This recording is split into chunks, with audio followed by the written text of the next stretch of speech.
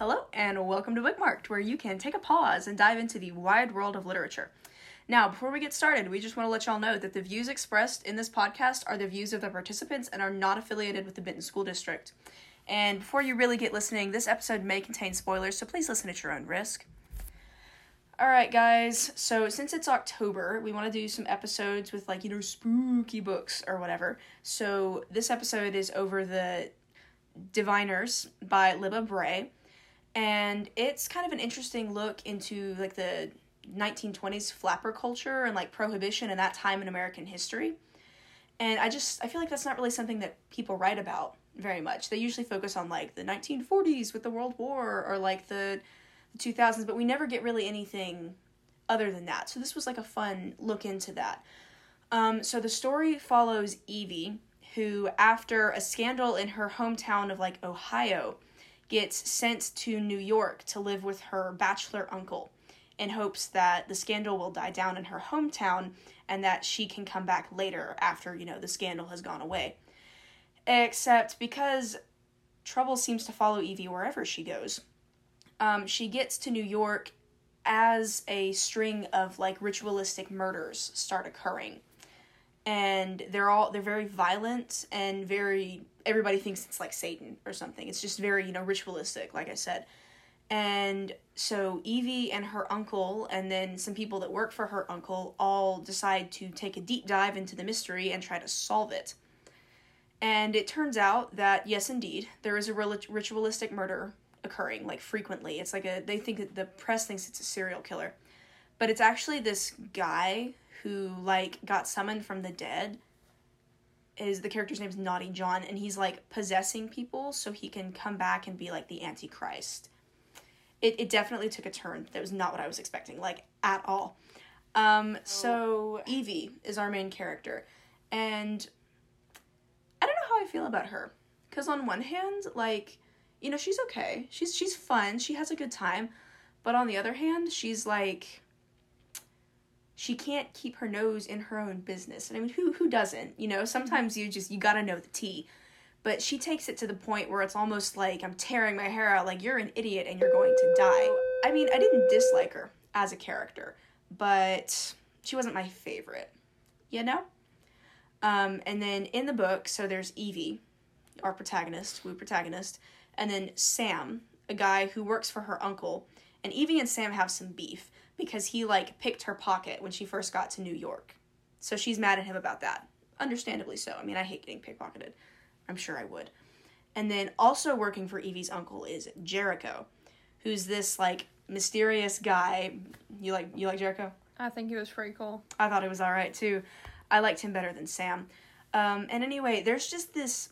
I think it's a weird love triangle that's starting to shape up. Because Jericho and Evie are, into each other, and that's well and good. Young love. Beautiful, no?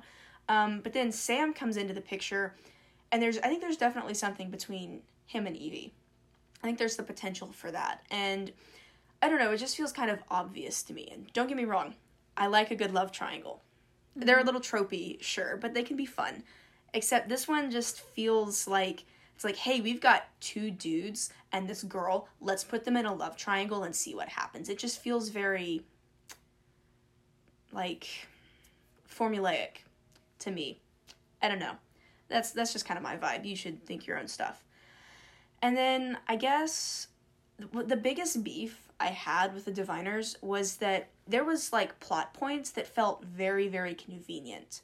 So when Evie and co are, investigating the murders, they end up, they find information about this, scary religious cult that did more, ritualistic stuff, they're seeing in the murders. Except, years before, the cult, went under the surface. So, they don't exist anymore, as far as anybody knows.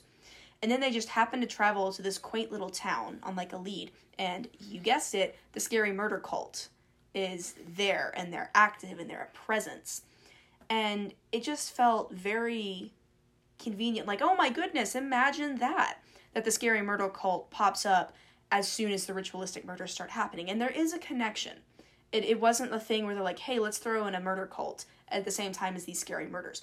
There was a connection, but it just felt very convenient to me.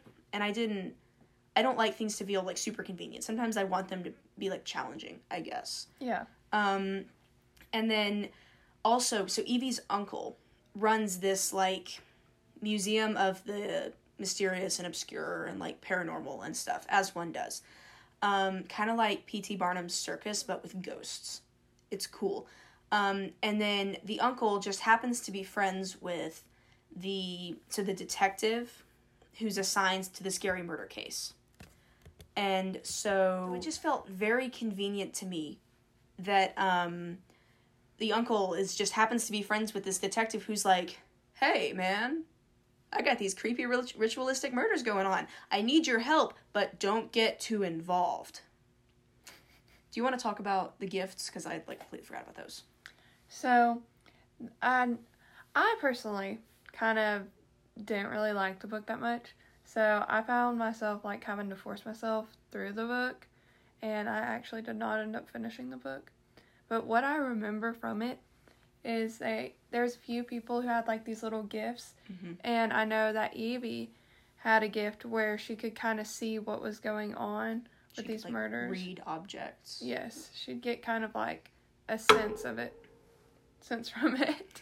Yeah, she could, like, touch an object and be like, you had toast for breakfast. Yeah. So sometimes it was stuff like that, and sometimes it was, like the melody big stuff. The melody from that. The scary song that they sing about the murderer guy. Yeah. I know that you talked about your thoughts on Evie. I actually really liked Evie. Okay. I think she was pretty cool. I think she had, like, I think that she was the most interesting part of the book. She was certainly, she kept brought me on my some fun. toes. Yeah, she was fun. fun. I liked that. And I think that Evie and Jericho were just the little sweetest thing, I think. Mm-hmm. I think they're definitely meant to be together. Yeah, but see, I think what they're going to do is they're going to, like, put Evie and Jericho together and then rip them apart, and Sam will come into the picture and rip Jericho to pieces, and then Sam will turn out to be, like a person that betrays Evie, and then Jericho will be there to comfort her. That's what I feel like is going to happen. Yeah.